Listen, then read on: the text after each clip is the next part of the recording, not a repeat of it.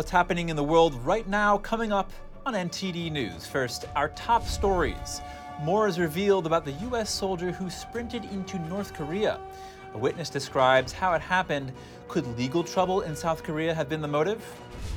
House Republicans say they want to protect Americans from a ban on gas stoves. Meanwhile, Democrats are arguing they're not actually planning such a ban, accusing Republicans of making things up. Homeschooling, homesteading, and homemaking. See how a former school principal embarked on a new adventure after hearing an inner calling. Would Americans hold up if there's a recession? An analysis says families aren't rebuilding their savings fast enough.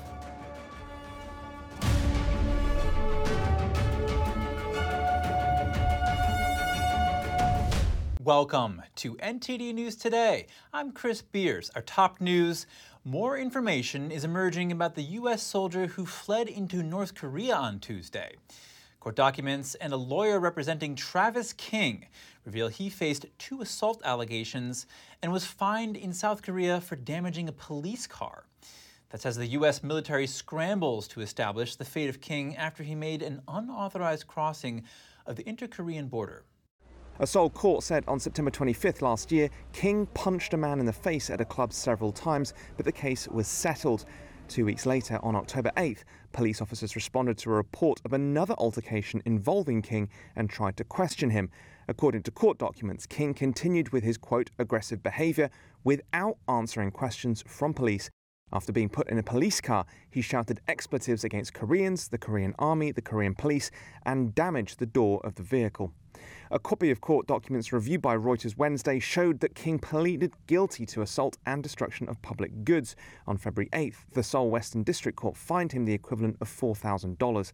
A spokesman for U.S. Forces Korea declined to confirm whether King had been in South Korean or U.S. military detention. One of the lawyers who represented him at the time told Reuters that King had spent time in U.S. military detention since the October case. King's motivations for his high-stakes gambit, meanwhile, remain unclear. A New Zealand woman says she saw the U.S. soldier who broke away from the tour group and sprinted into North Korea. Someone ran close to me very fast, and I thought, what is going on? I didn't think anyone who was sane would want to go to North Korea. It all happened pretty quickly. I probably only saw him running for like a few seconds, and that's all it would have taken to get across the border. And then, a couple of seconds after I saw him, that's when the soldiers shouted and started running after him. Leslie says she thought it might have been a stunt so the soldier could take a video at the border fence for posting on social media. She said tours to what is known as the Joint Security Area of the demilitarized zone between North and South Korea are very popular, but American and South Korean guards were not able to stop U.S. Army soldier Travis King from his border sprint. Around 40 tourists were in the tour group. The group had just left one of the iconic blue buildings that straddles the border between the 2 Koreas and is used for negotiations when King suddenly ran between the structures toward the north. House Republicans accusing the Biden administration of wanting to ban gas stoves without knowing how the home appliances actually work. Meanwhile, Democrats say it's not a ban and that their proposals would only be beneficial to Americans. Here are the highlights from yesterday's hearing. There are plenty of reasons to be concerned about the coordinated efforts between radical environmental activists and subsequent agency rulemakings that stand to impact even the smallest aspect of our daily lives. A House Oversight Subcommittee on Tuesday held a hearing titled "The Biden Administration's Regulatory Assault on Americans' Home Appliances." The Department of Energy proposed a rule which is meant to reduce emissions from household appliances. Republicans call it a ban on gas stoves, which Democrats vehemently deny. I regret that this committee continues to hold hearings on things that do not exist, like a bogus ban on gas stoves. One of the Republicans later responded to her, indicating the proposed rule will effectively become a ban. To the gentlelady from the other side of the aisle says it's not a ban. According to my figures, 4% of current gas stovetops available in the market today meet the rule, which means 96% of them don't. The sole witness at Tuesday's hearing was Geraldine Richmond. She's the Department of Energy Undersecretary for Science and Innovation. Republicans are now accusing her of not knowing the impact of the department proposed rule, partly because she couldn't answer this question. If you have a gas stove in your home right now, there's a gas line coming to it and probably a 110 connection. Do you know what it takes to put an electric stove in your home? You have any idea?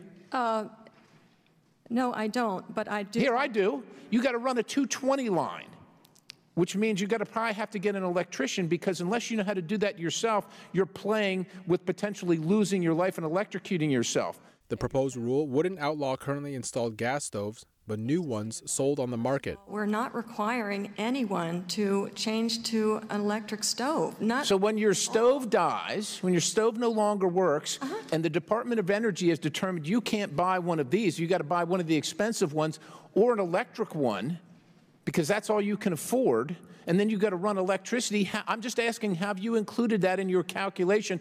Democrats calculated that the Inflation Reduction Act allocates $4,000 to any household changing to electrical stoves.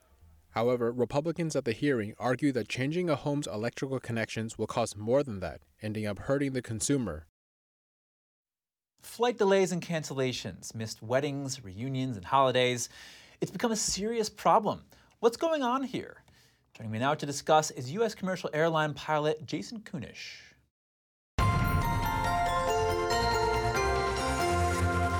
Jason, airlines can't control the weather, but weather-related delays and cancellations seem to be increasing. What's going on here? This is a problem that seems to have been made over the last several years. People in the industry have been warning about staff shortages, funding shortages, and overbooking of flights. And when you have this perfect storm like peak travel with peak weather delays that happen over summers, you get this perfect storm of lack of customer service and stranded passengers. And in the spring of this year, the FAA warned that a shortage of air traffic controllers in New York, could really hinder flight this summer. Is that part of what we're seeing here? It is. It's not just New York. The country is divided by certain sectors. You've got New York sector, Houston, Salt Lake, and they're all considerably understaffed by almost half, with no supervisors oftentimes searching or overlooking these sectors. And so when you have weather pop up that normally could be rerouted around, because you've got less people looking at these scopes, you have to have everyone jammed in on certain corridors in the sky. And the lack of staffing, the lack of funding then leads to congested airways, congested airports, delayed flights, and stranded passengers. And what are airlines saying to all these disgruntled passengers, complaining about rebooking flights and so on? The end result seems to be come across as being callous or of an attitude that doesn't care. However, the frontline workers, the customer-facing employees, they do care. The problem, though, is that their metric that they're graded under is not customer service-centric.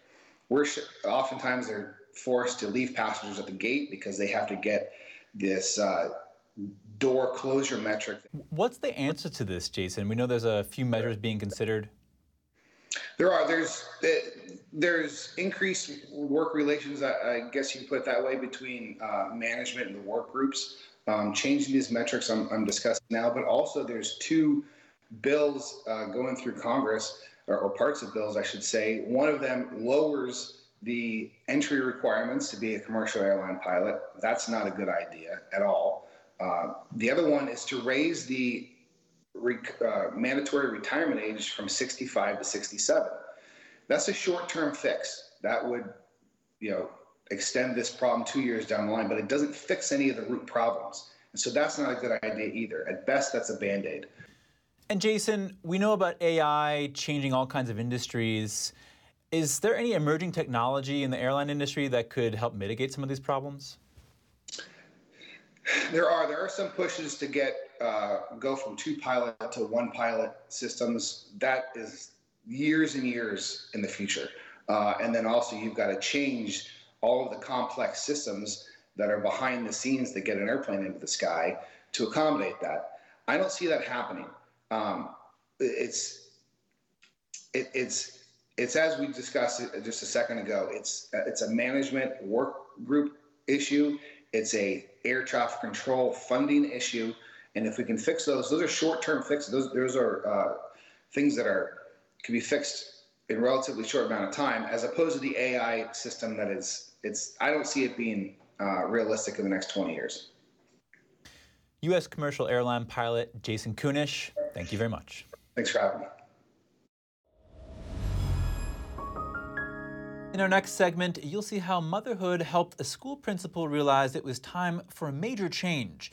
NTD's Danielle Monahan spoke with homeschooler and homesteader Mandy Davis about her new life and passion.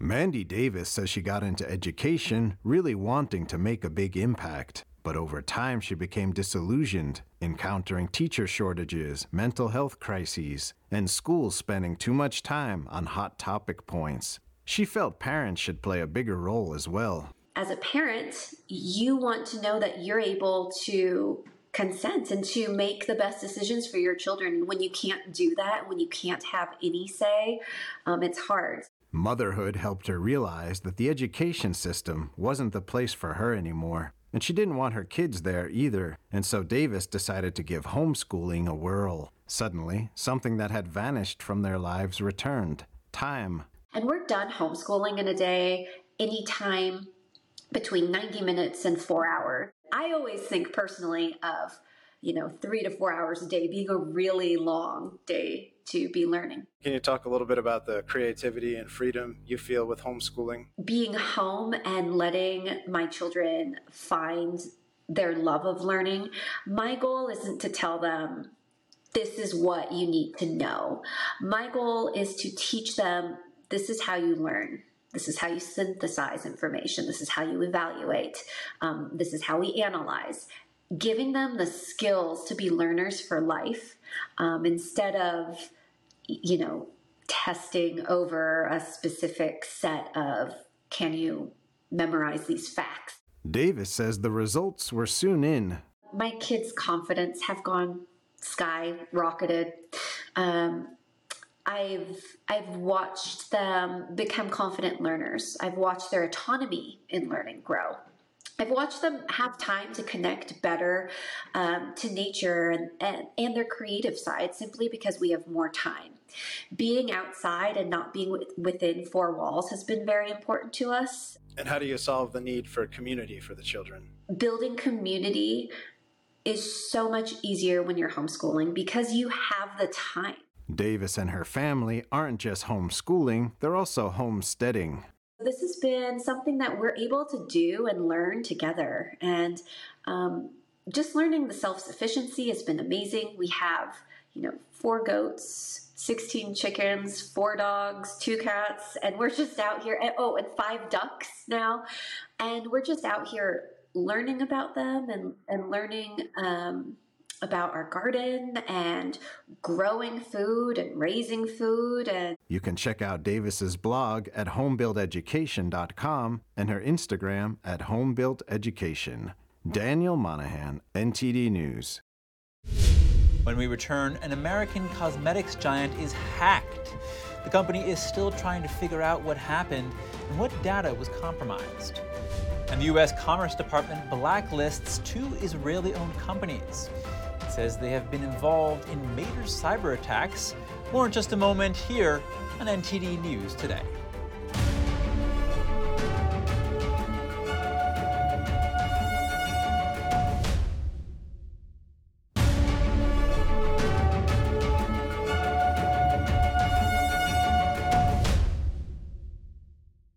Welcome back. A hacker was able to gain access to cosmetics company Estée Lauder's internal system.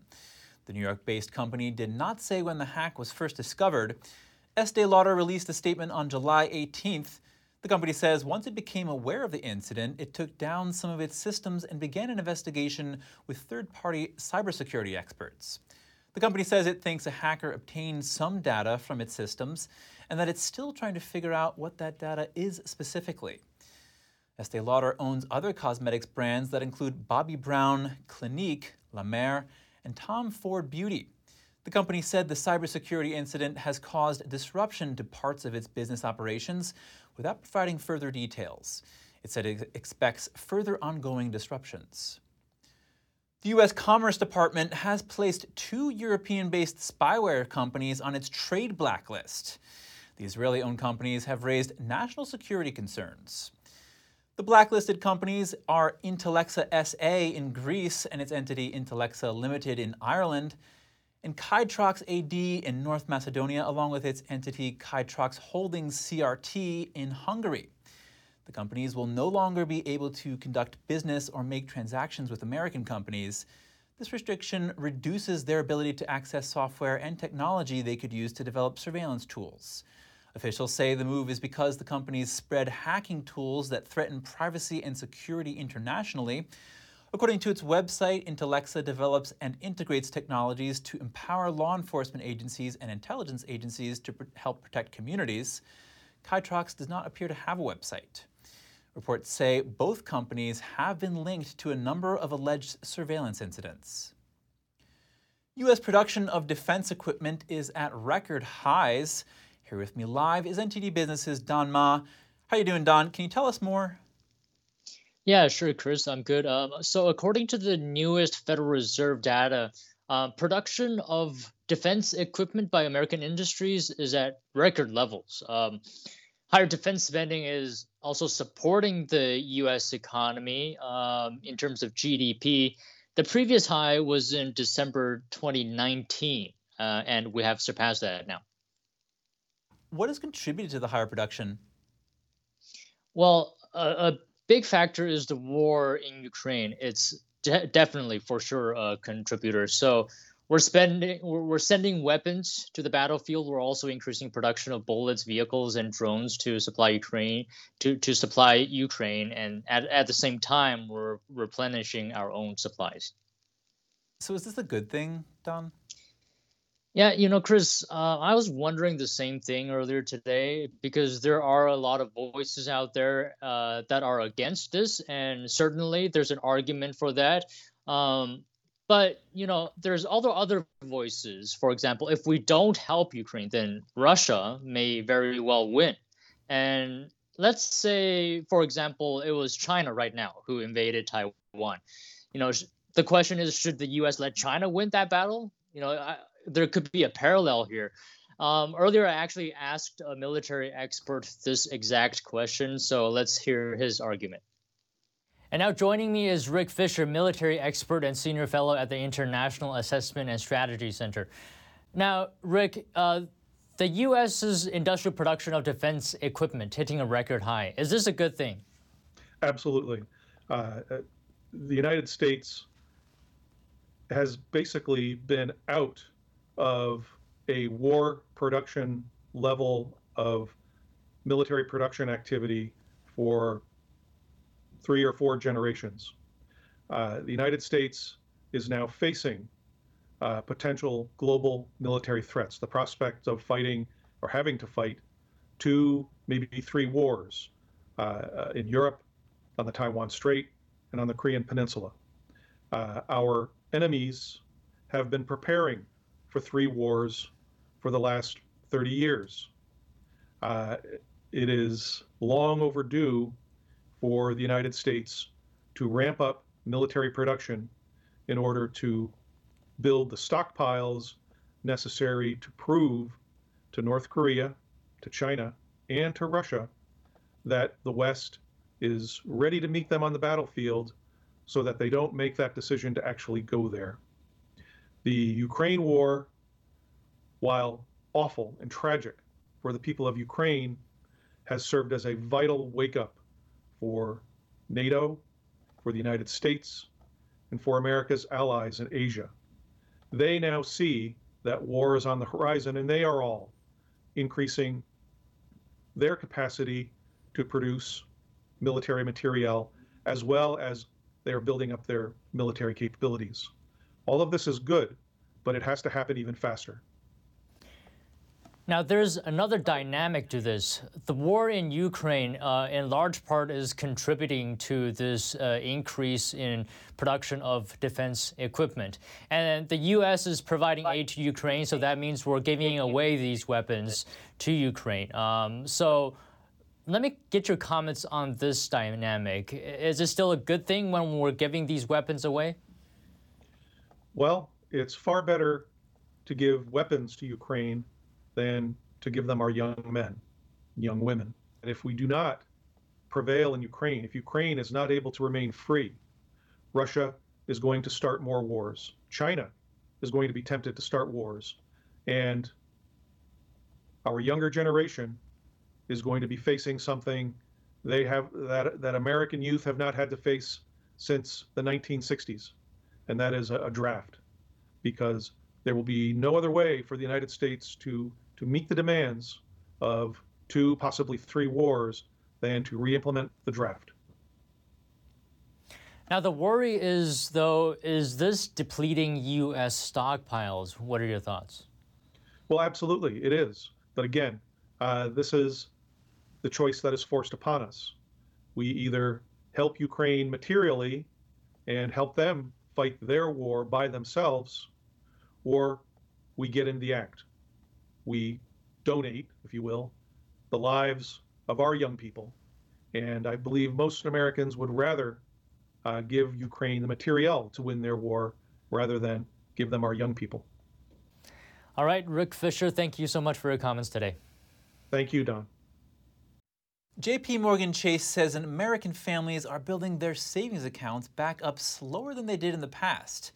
Analysts at the bank's think tank say customers have 10 to 15% more money in their accounts than they did in 2019. That's good, but when you consider inflation, a different story emerges. 2 years ago, top earners had enough money to continue normal spending for 43 days without any income. Now they have just over a month's worth of spending money. That means fewer people have the resources to weather a recession than in the past. Coming up, 19 days straight at over 110 degrees. Phoenix has set a new record, and it may not be over anytime soon. And we'll take a closer look at geothermal heat pumps. Some experts say these are an efficient option for heating and cooling homes. Find out more when we return.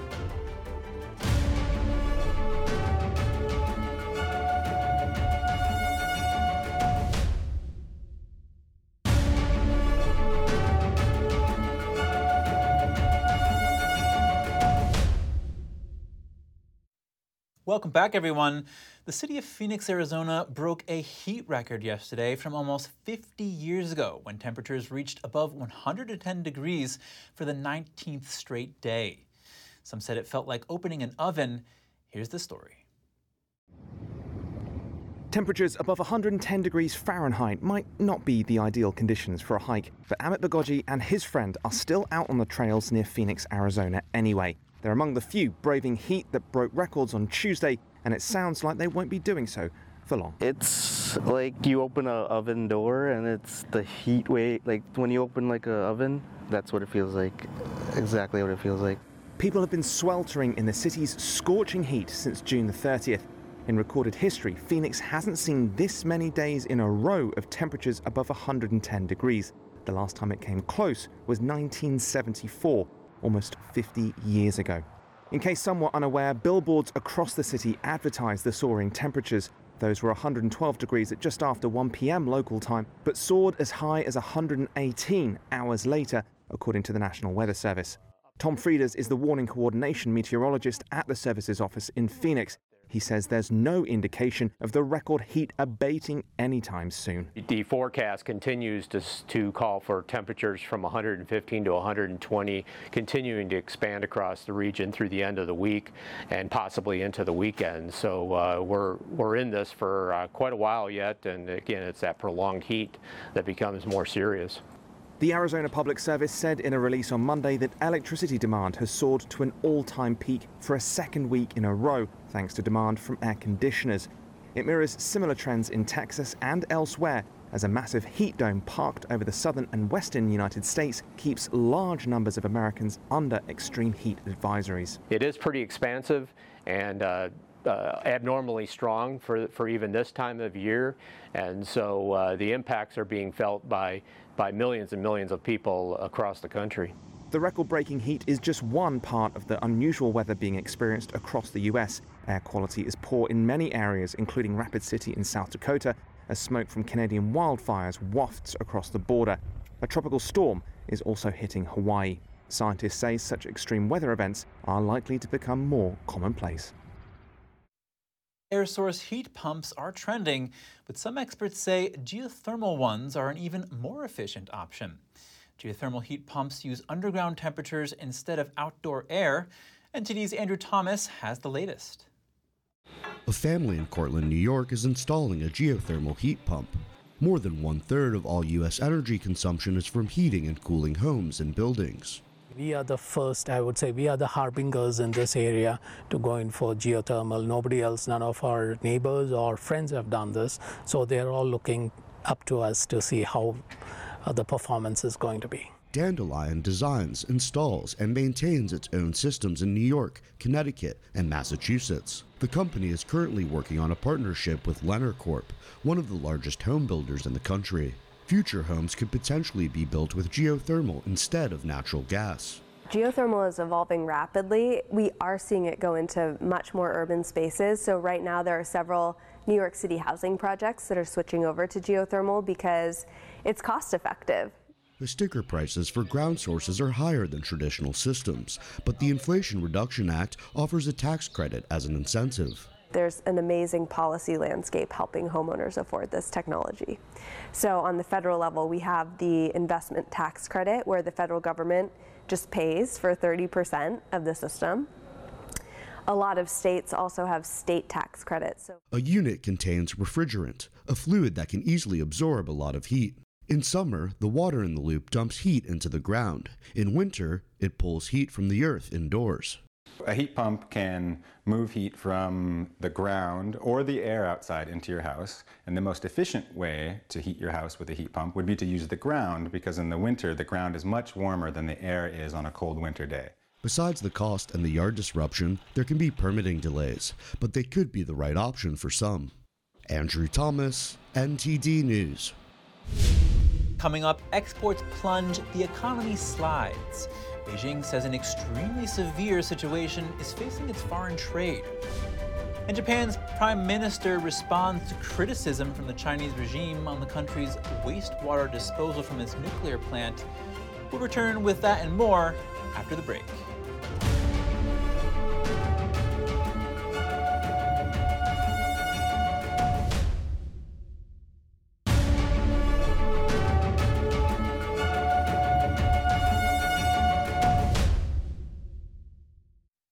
Thanks for staying with us. The Biden administration is suspending funding for the Wuhan Institute of Virology. That follows a months-long review that determined the Chinese Research Institute was not compliant with federal safety regulations. The Department of Health and Human Services is also barring the Wuhan Institute from doing business with the federal government going forward. The lab has not received funding from the National Institutes of Health since July 2020. The facility plays a central role in theories that the COVID-19 pandemic may have originated from a lab leak there in 2019, but investigators have yet to reach a definitive conclusion on where the coronavirus originated. How's China's economy doing in real terms? When it comes to foreign trade, Beijing's Ministry of Commerce acknowledged that the situation is extremely severe. Since the beginning of this year, the external challenges faced by foreign trade have indeed increased significantly. China's exports shrank last month at the fastest pace in 3 years. Authorities said the country's non-financial outbound direct investment was up more than 20% in the first half of the year, but actual use of foreign capital fell nearly 3% from a year earlier. Policymakers are dealing with export controls from the West, plus falling factory activity and rising unemployment at home.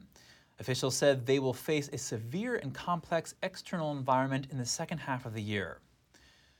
The Japanese Prime Minister is defending the plan to release wastewater from a nuclear plant that was hit in the 2011 tsunami.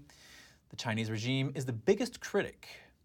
We will give the international community a detailed explanation of our country's efforts with a high degree of transparency. I strongly urge the Chinese side to engage in a debate based on the scientific evidence. Kishida told reporters that the International Nuclear Energy Agency concluded that Japan's plan to release the water into the Pacific Ocean is in line with international safety standards. The water was treated with advanced liquid processing system methods to make it safe. The Prime Minister was speaking in Qatar on the final leg of a Gulf tour focused on securing energy supplies and promoting Japanese technology. Japan is set to start releasing more than 1 million metric tons of water from the wrecked Fukushima power plant this summer. The Chinese regime has emerged as the most vocal of those critics, saying the plan would endanger the environment and human lives. As Tokyo plans to discharge the treated wastewater into the Pacific, some restaurants in Hong Kong are busy finding substitutes for Japanese seafood. Now the city is considering whether or not to ban fish and shellfish from the area. NTD's Andrew Thomas has today's catch. The Hong Kong government is contemplating a ban on seafood imports from several Japanese regions. A number of East Asian countries have raised concerns about radioactive wastewater being dumped into the Pacific Ocean. Some restaurant owners say they could get their seafood from other sources and change menus. Our purchasing department has been trying to look at whether we can find products from other places to replace those from the other 5 prefectures that will be added, for example from Taiwan, Korea, or Australia, to buy ingredients from other places. Hong Kong was Japan's second biggest market for seafood exports after mainland China. The financial hub purchased $546 million worth of products from the country last year.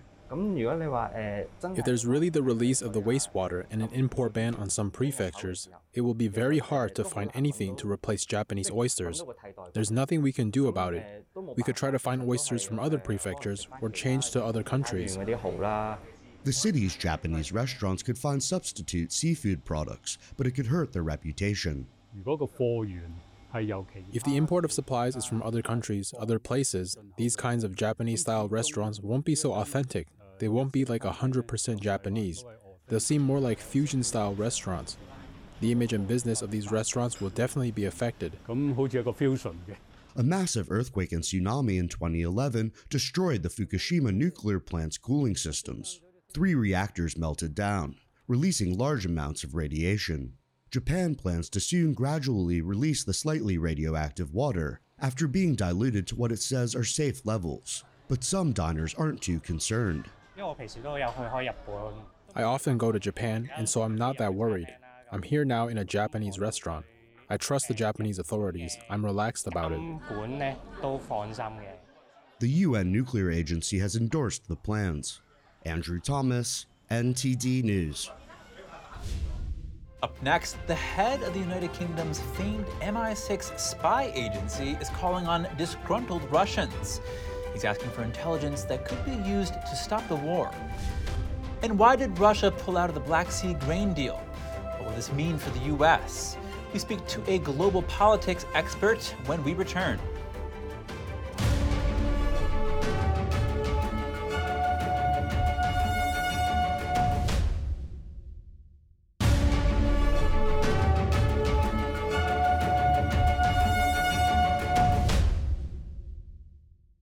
Thanks for staying with us. The head of Great Britain's MI6 intelligence service invites Russians frustrated with the war to provide intelligence. He says it will help end the war. Many Russians are wrestling with the same dilemmas and the same tugs of conscience as their predecessors did in 1968. I invite them to do what others have already done this past 18 months and join hands with us. Our door is always open. We will handle their offers of help with the discretion and professionalism for which my service is famed. Their secrets will always be safe with us. And together we will work to bring the bloodshed to an end. It was a rare public speech by the head of British intelligence. Moore said Russians may be moved to cooperate with MI6 due to what he called the inexorable decay of President Putin's government. He said this was shown by the Wagner Group's mutiny in June, saying Wagner leader Yevgeny Prigozhin was utterly created by Putin, but still turned on him. He also said if Russian mercenaries could mutiny against their own government, they might do the same in African countries where they were posted, adding Russia had no interest in peace and stability in African nations. Russia announced on Monday it would exit a deal that permits shipments of grain out of the Ukraine via the Black Sea. How will this move impact the world, and what's being done about it? We speak with the president of the International Strategic Studies Association, Gregory Copley, to find out. Gregory Copley, thank you for joining us. Pleasure to be with you. How will the cancellation of this deal affect the U.S.? Well, it will affect the U.S. in that grain prices around the world are going to go up as supply is tightened. That's already a problem in the United States, where we see rising food prices because of problems in the agricultural sector. So it's going to be a problem around the world. Rising grain prices globally are going to hit economies and hit the low-income populations of most countries. What about developing nations, say in Africa? They've already experienced the first blows of the grain and fertilizer shortage because of the shipments coming out of Ukraine and from Russia. As a result, a lot of African nations, but particularly Nigeria, have taken alternate steps. In Nigeria, they're using their vast energy industry to convert a portion of it to fertilizer production so that the country will be far more independent in future in the production of foodstuffs from using local fertilizers. But it is going to have an impact, as I say, everywhere because of the short-term fluctuations in availability and, of course, the resultant increase in price. And how will this impact the Russia-Ukraine war itself? Well, it's shown that Russia has really had its gloves on during much of this conflict. The grain deal didn't really help Russia. It allowed Ukrainian vessels to leave harbor and export through the Black Sea. And Russia got nothing in return for that. Quite the contrary. We saw the Ukraine government press its advantage and actually work against Russia. There were no compromise. This wasn't part of an overall amelioration of relations or a step toward ending the war. And Gregory, what does Russia want out of this deal? What does Russia want out of the deal? It doesn't have a deal. That was the whole point. It signed up to the protection, if you like, of Ukrainian grain and fertilizer exports in the hope of being seen to be moderate and working towards a negotiated end of the war. They hoped to be seen as reasonable partners in resolving this dispute, but clearly that's been disregarded. The propaganda against Russia is so profound that they're not going to achieve anything by continuing with the grain deal with Ukraine. And is the West trying to get them back into the deal, though? No. The interesting thing is that because of U.S. pressures, and particularly because of propaganda throughout Western Europe and the Western countries, there's no effort at all to get Russia into negotiations.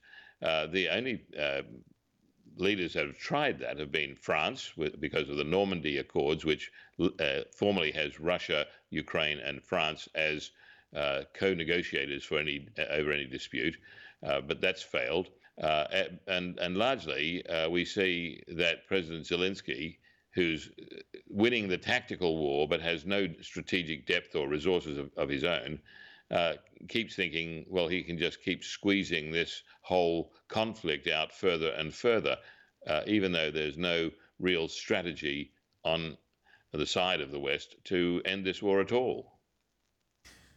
Gregory Copley, thank you for joining us. Thank you. When we return, we'll meet the man who calls himself the Sausage King of Chicago. Find out how he brings a smile to everyone around him. Details to come on NTD News Today.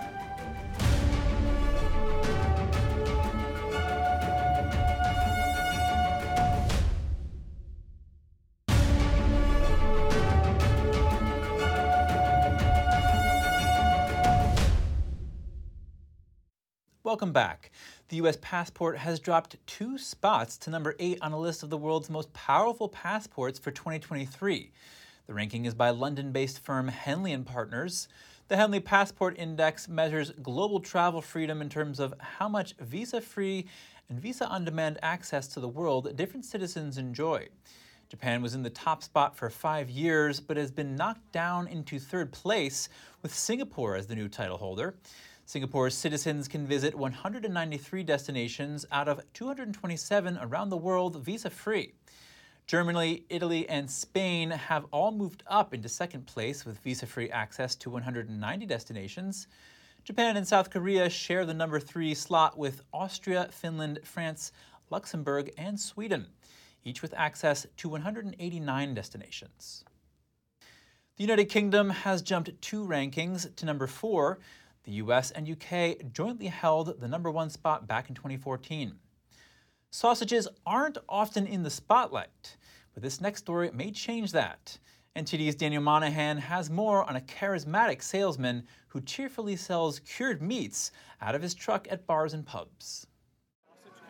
Army veteran Joe Pearl is a mobile meat merchant. He has been a fixture in Chicago and other parts of the Midwest for half a century. People call him G.I. Joe based on his time spent in the military. Pearl values having a good laugh with people and gets a kick out of them calling his emergency sausage number when they run out of his products. So I love my job, I love what I do, and I'm good at what I do. And I want to make people happy. I want to put a smile on their face. He regularly works 16-hour days in his lifelong journey to share meat with the masses. His father was also a traveling sausage salesman, so he's carrying on a family tradition. Pearl may very well be the last of a dying breed of mobile meat merchants. I've been doing it for about 50 years. So it's in me. When I go, that's going to be it. My kids are doing other things. Pearl says it's the little perks that make it all worthwhile. I'd walk in a place, people would yell and scream, "The sausage man's in here." And that's it. I would get the place, they're sitting on the bar stools or whatever, then I'd get the whole place excited. G.I. Joe can be found on any given day at a Chicago bar near you, ready to put good food in your belly and a smile on your face. Daniel Monahan, NTD News. Stomach pain can strike at any time. What could be causing it? We consider one factor often overlooked. Here's NTD's Gina Marie with Strong Mind and Body.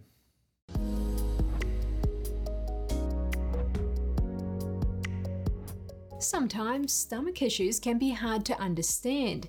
If you didn't eat any problem foods or don't have a stomach bug, what could possibly be causing your digestive issues? It might be stress. Stress, especially chronic stress, raises the likelihood of gastrointestinal issues. It can impact the digestive system through the nervous system. It affects food movement and the balance of gut bacteria. Stress can also cause people to eat poorly, which may also lead to symptoms. Outside of the brain, the gut has the greatest area of nerves. Neurons lining the digestive tract signal muscle cells to contract. This helps to move food through breaking it down into nutrients and waste. The interaction between the enteric system in the gut and the central nervous system is known as the gut-brain axis. It may help explain why stress can cause digestive problems. According to the American Psychological Association, stress may exacerbate or increase the risk of bloating, burping and gas, heartburn, acid reflux, nausea and vomiting, diarrhea, constipation, ulcers, and inflammatory bowel syndrome. Stress may contribute to bloating, burping, and gassiness by making swallowing difficult. It can also slow the digestive process, allowing gut bacteria to create gas. Exercise may help to alleviate this. Emotional stress may lead to increased stomach acid production. This can lead to heartburn and acid reflux. To help alleviate these symptoms, avoid smoking, eat a healthy diet, eat smaller meals, and avoid eating too close to bedtime. Stress hormones can also lead to diarrhea or constipation. Stress can divert blood away from the intestines and cause the digestive process to come to a halt. It's possible your stomach issues are caused by stress. Think about how potential stresses in your life could be manifesting in your gut and work on ways to manage them. An Oklahoma boy got an unusual bite on his lure while fishing in a neighborhood pond over the weekend. He reeled in a pacu, a South American fish closely related to a piranha. Wildlife officials posted these pictures on social media. They say the exotic fish was likely somebody's unwanted pet that was dumped into the pond when it got too big for its tank. Pacu can reach 3.5 feet in length and can weigh nearly 90 pounds. The species is generally harmless to humans, but wildlife officials say they can be harmful to local wildlife that aren't accustomed to them. Thank you for tuning in today. I'm Chris Beers.